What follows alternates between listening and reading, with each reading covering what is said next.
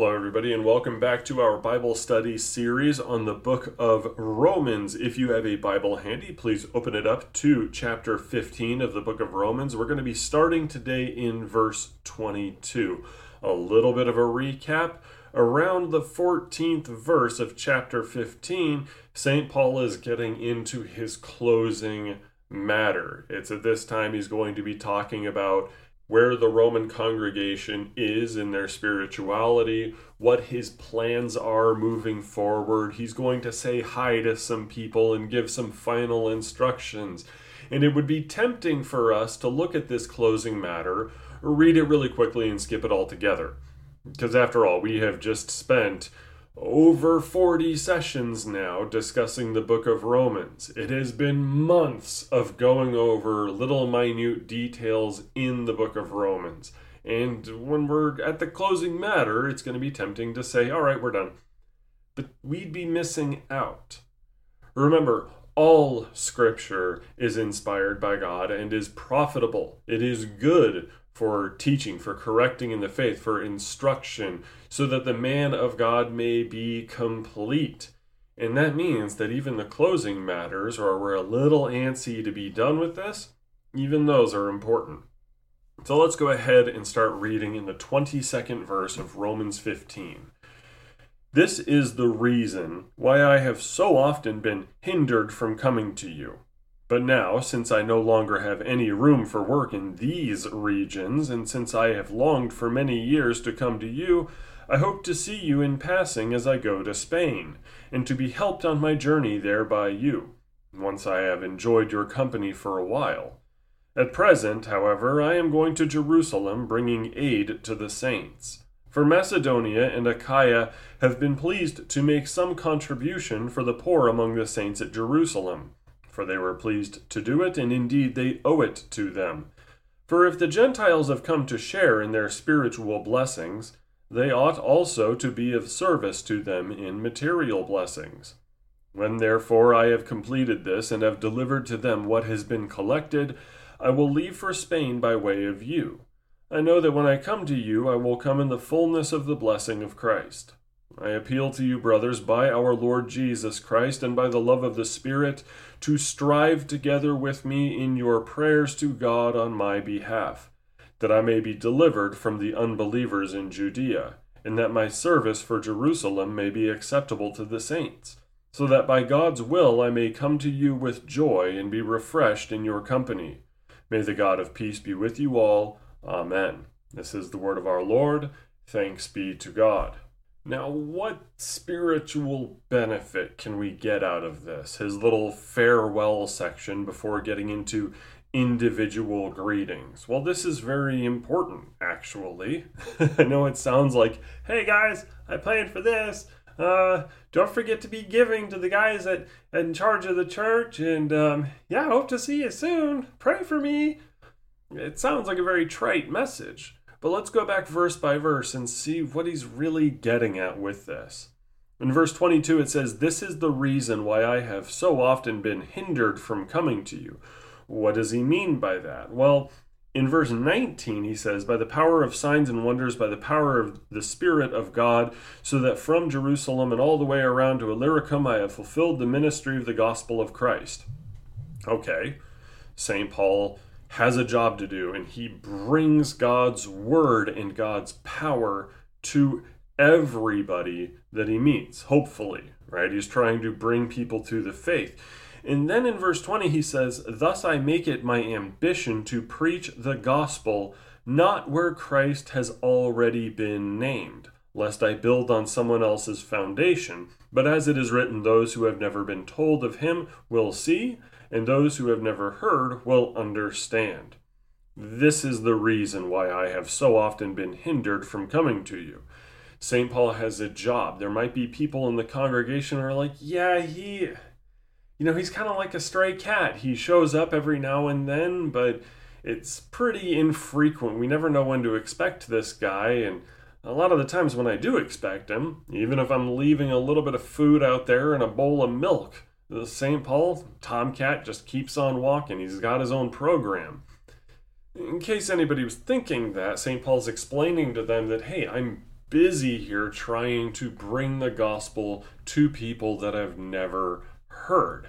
St. Paul is the apostle to the Gentiles like us. Yes, he is also a missionary. Apostles were the sent ones. The word for apostle literally means sent one. So he's going out where nobody's heard of Jesus before. And as far as he can tell, this means having to go all the way westward, because by this time the gospel is starting to spread all around the known world. So he says in verse 23, "But now, since I no longer have any room for work in these regions, and since I have longed for many years to come to you, I hope to see you in passing as I go to Spain, and to be helped on my journey there by you once I have enjoyed your company for a while. I'm going to visit. There's nowhere around me that hasn't had a Christian church set up or some missionaries already working there. So I'm going to go to Spain, as far west as I can without having to get on a boat. By the way, I'd like to visit you on the way there and get some support." This is his pitch to get support from the Roman congregation. It's not the teaching. The teaching is going to be given 100% free of charge. But he does need help, so he is asking, saying, "I would love to visit you and commune with you. By the way, I'm going to Spain and I'm going to need some assistance here." Could be monetary, could be supplies, etc., and so forth. The very Lutheran project actually goes off of this model. Giving benefits for free, giving theological resources and house church resources 100% free of charge. You will never see me paywalling God. But every now and then I will bring up, I need help. This is how I keep the lights on, by donations. The Very Lutheran Project is funded by people like you who see what we're doing and wish to support it financially. And on the verylutheran.biz website, there's a link to our Gumroad in the online giving and a P.O. box. I can't charge you for the ministry. That would be simony. Everything I give is 100% free, like St. Paul did. But at the same time, that means that I rely on charity and offerings from people that listen to this. But with that said, St. Paul does not end it there. He doesn't say, "I need money in order to continue my ministry." I mean, I can relate to him with that, and I model that after him. But he continues on with charity and alms for others. In verse 25, he says, "At present, however, I am going to Jerusalem bringing aid to the saints. For Macedonia and Achaia have been pleased to make some contribution for the poor among the saints at Jerusalem. For they were pleased to do it, and indeed they owe it to them. For if the Gentiles have come to share in their spiritual blessings, they ought also to be of service to them in material blessings." Before he goes on about what he needs for his care and everything, St. Paul is still offering aid to the saints. And so I'm going to follow in the apostle to the Gentiles' footsteps and say, if somebody makes a donation to the Very Lutheran Project and they say, "This is for X, Y, or Z house church, this is for this need in your ministry, or this is what I would like you to do with it," I listen.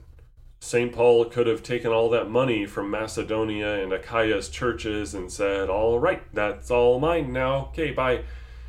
But no, his ministry has to be a selfless one. He wasn't in it to get rich, so neither can I be. This is learning by description. When we read the Bible and we see somebody's example, we see either a good example that we should emulate or a bad example that we should avoid. A good example is St. Paul selflessly putting his ministry and his goals on pause to help the poor. Versus a bad example, David and Bathsheba, King Saul killing the priest at Nob, other things like that, or even Adam and Eve. We want to learn about not giving into temptation by the example of Adam and Eve both giving into temptation, that sort of thing. It doesn't necessarily directly tell us here is the moral of the story, but it is good to learn from these examples, as we hear in 1 Corinthians chapter 10. Referring to the Old Testament, especially the wilderness wanderings of Israel in the book of Numbers, St. Paul writes, "These things took place as examples for us, that we might not desire evil as they did. Do not be idolaters, as some of them were. As it is written, the people sat down to eat and drink and rose up to play. We must not indulge in sexual immorality, as some of them did. And 23,000 fell in a single day. We must not put Christ to the test, as some of them did, and were destroyed by serpents, nor grumble, as some of them did, and were destroyed by the destroyer." Now these things happened to them as an example, but they were written down for our instruction, on whom the end of the ages has come. Therefore let anyone who thinks that he stands take heed lest he fall. So yes, we look at the Old Testament and we see the examples of people sinning or doing what is wrong, and we say, oh boy, I got to avoid that. That's a good lesson to learn. But in addition to this, in chapter 11 of 1 Corinthians, the very first verse, St. Paul says, "Be imitators of me as I am of Christ." So when I read from Romans 15, from the 22nd to the 33rd verse, I'm looking at someone's ministry that I ought to emulate as a minister. He's missional, as the buzzword goes. He wants to keep doing his job, winning souls for Christ, spreading the gospel everywhere, but he does not charge. He merely asks for support. So, okay, as a pastor, I should do the same thing and trust that my Lord will provide with generous people.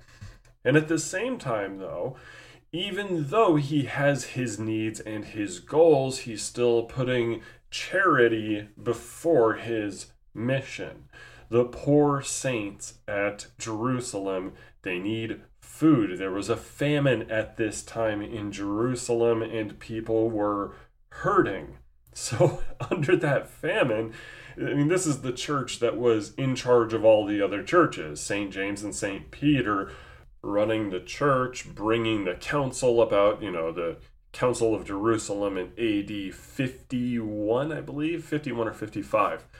They're there to help the saints and to figure things out and to lead. St. Paul says, okay, we need to help them and we need to help the poor among them from those churches who are well off. So I can't forget to continue in charity, even if maybe the ministry life is hard and I have my own needs. Other people's needs have to come first.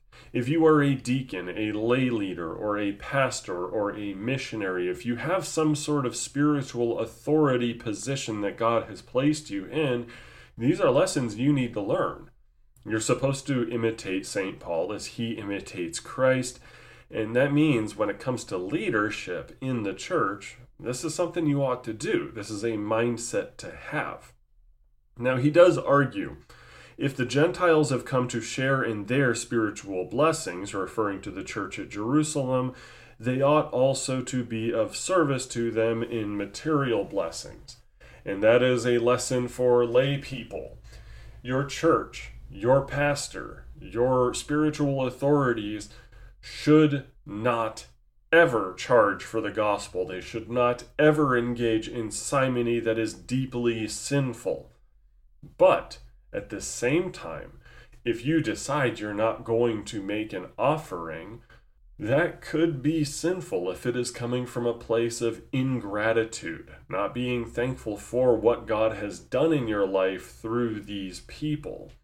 That's important. Now, if you're not making an offering because you're under hard economic times, nobody's going to blame you. Remember, the command to tithe, the whole 10% thing, is not a commandment for you.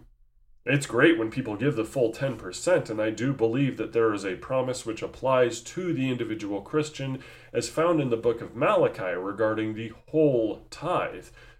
But you're not required to. And God blesses you for giving, even if it's not the full 10%. Now, don't get me wrong, I'm not going to go all Jim Baker on you and say, you put in a little bit of seed money and God's going to get a jumbo jet full of dollar bills and he's going to drop it on you, you're going to be a millionaire. No, that's not the sense of the blessing that God gives for those who give to the ministry, for the people who donate, who help and everything. But he does take care of us. And he does take care of us well on account of what he sees in our generosity to the church. Ultimately, though, it is a matter of Christian freedom to seek after that blessing or not, depending on your circumstances. And I pray that God gives us all wisdom in that. Now, continuing on, we go to verse 28, where St. Paul writes, "When therefore I have completed this, and have delivered to them what has been collected, I will leave for Spain by way of you. I know that when I come to you, I will come in the fullness of the blessing of Christ." Whether or not you receive, and this is again speaking to leaders in the church, to the pastors, deacons, lay leaders, etc., whether or not you're receiving something from the congregation, from Christians who are funding and supporting this, you continue on cheerfully with the fullness of the blessing of Christ, because you have a job to do, and whether or not that is easy or difficult based on the support from other people, it shouldn't matter. Keep a good attitude. And the moment you are done helping other people, you go right back to helping other people with your primary job, your primary ministry. It is supposed to be entirely selfless. But it still needs support, and spiritual support more than physical support.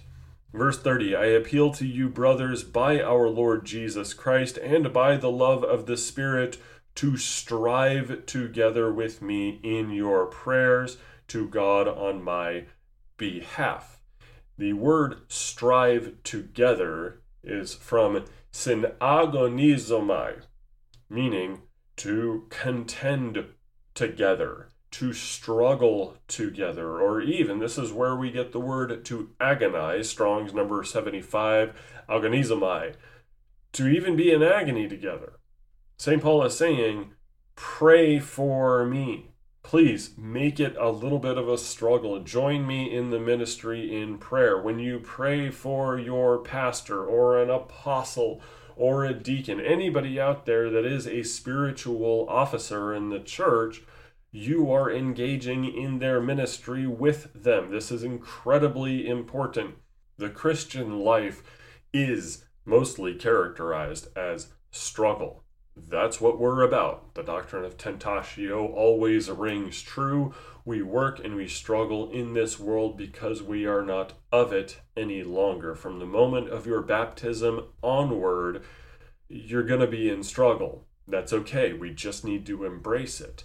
But St. Paul asks the saints in Rome to struggle along with him, that I may be delivered from the unbelievers in Judea, and that my service for Jerusalem may be acceptable to the saints, so that by God's will I may come to you with joy and be refreshed in your company. May the God of peace be with you all. Amen. He says, all right, guys, sidle up alongside me and pray for me. I have these needs. We all do. But this ministry is not going to work unless you are with me praying. I trust God, absolutely. But God expects people to come and help out with their prayers. Prayer is more important than money. Prayer is more important than having a place to crash when you make a missionary visit. Prayer is the most important, helpful thing in ministry outside of the direct intervention of the Holy Spirit himself. And if we undertake any spiritual endeavor whatsoever, it must be positively drowning in appeals to God, that everybody together, as a congregation, as supporters of a ministry, be praying for the benefit of the minister so that everybody is benefited. His protection, as St. Paul writes regarding protection from the Pharisees and the assassins out there that wanted him dead, for fruitfulness, the charity being given to the poor saints in Jerusalem, and for spiritual benefit to them and to Rome, and then for safety and timeliness, for the job to get done so St. Paul can come and visit. These are all wonderful things to pray for. Please, as the Roman congregation prayed for St. Paul, please pray for me. Especially because I have to spend a lot of my time praying for other people. We operate on prayer. We are fueled by it. Yes, we ask God for things, but prayer is good for you as well as you pray. It is a part of your sanctification, and given that it is on behalf of other people that we pray, it's also good for them. With that said, again, does it feel like this closing matter to the book of Romans is skippable? Oh, it feels that way, especially after the heavy, crunchy, dense theological content of the first 14 chapters. But when we read it with an eye towards St. Paul's example, and we learn how he did things, it enables us to better emulate the good apostle and serve God in a better fashion.